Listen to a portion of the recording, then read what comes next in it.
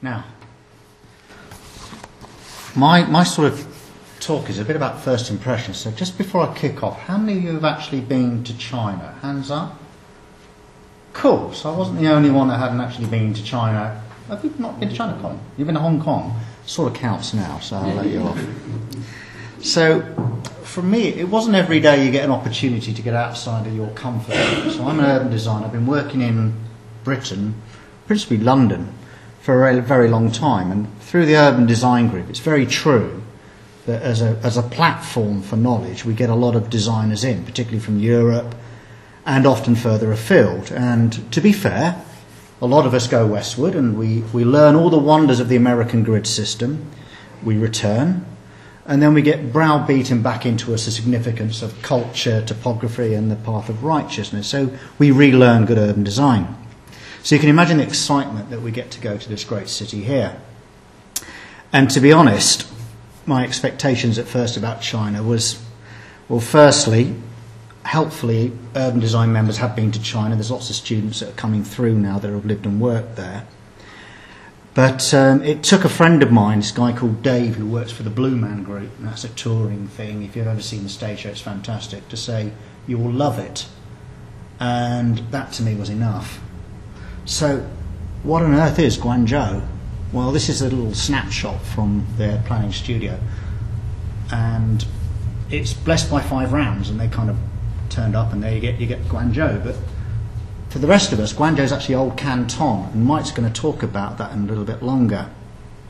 And it's probably why most of us haven't a Scooby what on earth Guangzhou is. It's old Canton, and it's absolutely huge. And I'm just going to give you some sort of sense of scale. So Barry's talked about the scale of the place, and so has Paul. So there's the sort of built area of the metropolitan area of Guangzhou. So at the very bottom on the right, you've got Hong Kong. Across that sort of green blob, you've got Macau. And all that sort of sprawl in the top, that's the sort of Guangzhou area. And it's got Shenzhen and other bits of cities creeping into it. But that's the metropolitan area of Guangzhou.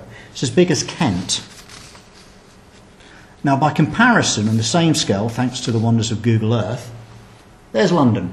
You can sort of see it sort of sits there somewhere in there. And that's in Kent. Well, I've got Kent at the bottom there. You've got all the counters coming out around it. And just for those more sort of metropolitan of us, there's New York, and Manhattan Island is in the middle there. So kind of getting a feel for it. So we'll just have another look at some of the bits of those. So this is zooming in on London. Again, Google Earth, so we can see the River Thames, Docklands, the bridges going across. And we can see some of that urban form. It's kind of familiar. Manhattan, you couldn't miss the grid if you tried. You've got the rivers, the bridges coming across. And at the same scale again, this is the old part of Guangzhou, which is just absolutely dense and huge. And that's just a bit of the city. So it's kind of got the feeling that this place is absolutely enormous. And it's going to get bigger. So this is just a little bit of its master planning, and Mike's going to pick up on some of their initiatives coming forward. So this is a city that's just not stopping. It's getting huge.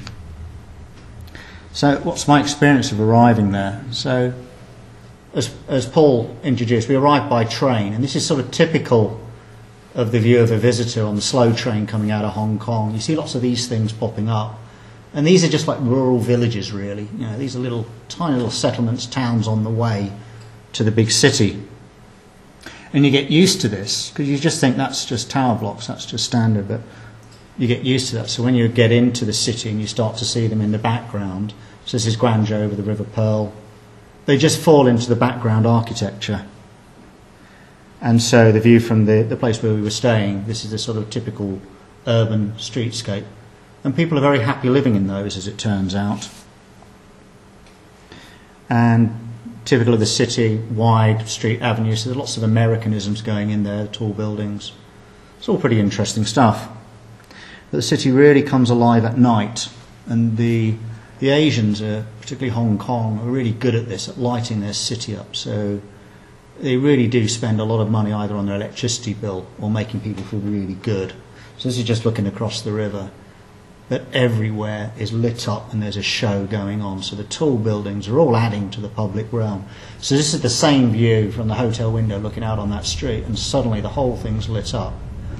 And you think what we do in London with a few token lights of our historic buildings, and you think Hong Kong's good, and then you see Guangzhou, and you can imagine that there's probably an element of competition going on there, I'm sure. But at night, the city really does come to life. And the public spaces do as well. So there's an underground bit of the city going down into the Mall, so there's all the lights around. This is a park. And within the park space, they've put some fancy lighting in the ground, so when you're walking along, bits light up. Peculiar thing is that at night, at a certain hour, everything shuts down, so it is really time for bed, and everybody disappears. And there's the coloured tower there. That changes colour. You could probably spend all night watching it to go through all the colours it does. It's quite fantastic.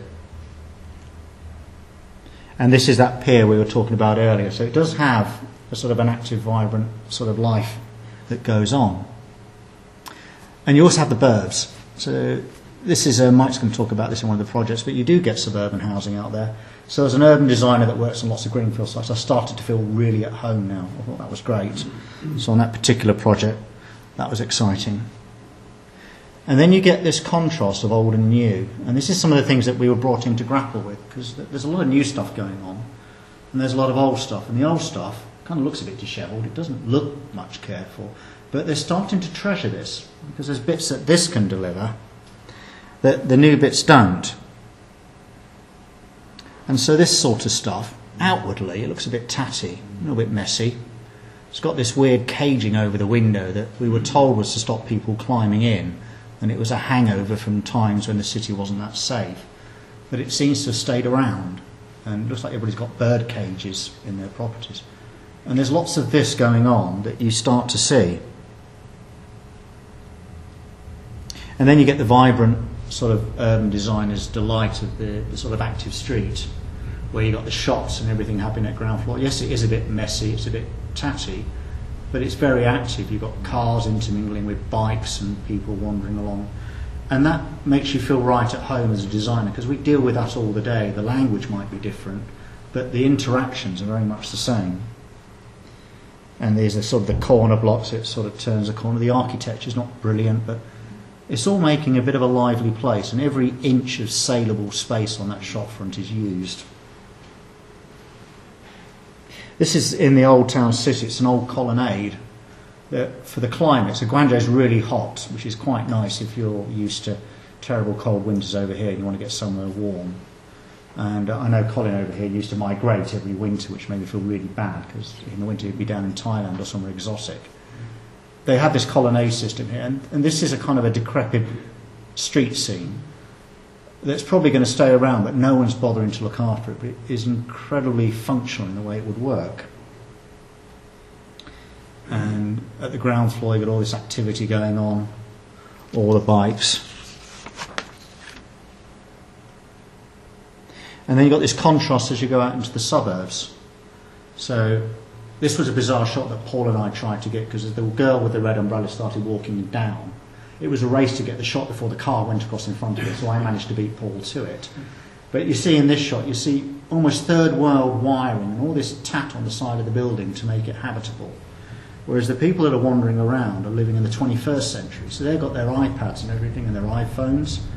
So this young lady here with her mobile phone is quite oblivious to the fact she's living in probably something what we would have called here a bit of a slum, but it's an active place, and it's one of those bits of the city that you do find if you dig it out a lot. Peculiarly, they are discovering heritage. So this is this ancient historic area that Barry referred to. Sorry, Barry, what was the name of these? Thank you. So there's these two. There was lots of people taking loads of photographs of this place, as if they'd really discovered heritage, and a lot of it was a bit remanufactured. So it was a bit, Disney's not fair, but it was certainly a bit cleaner than it would have been, and they were loving it. They're lapping this up. And then we've got couples having their wedding photos retaken. And this shot, what you can't see, but you'll see in one of Mike's slides later on, this is an industrial area that's sort of been regenerated, but not quite. But people flock here to have their photographs taken outside these old buildings that we can't see in this shot. It's just behind them. Just put out, those weren't real flowers. Yeah, they were plastic flowers. Yeah. You know, you've ruined that for me. I thought they were real. you've got the ubiquitous bike in China. I couldn't resist this shot. This is a little electric bike, and he's got 2 padlocks on that just in case someone's going to nick it.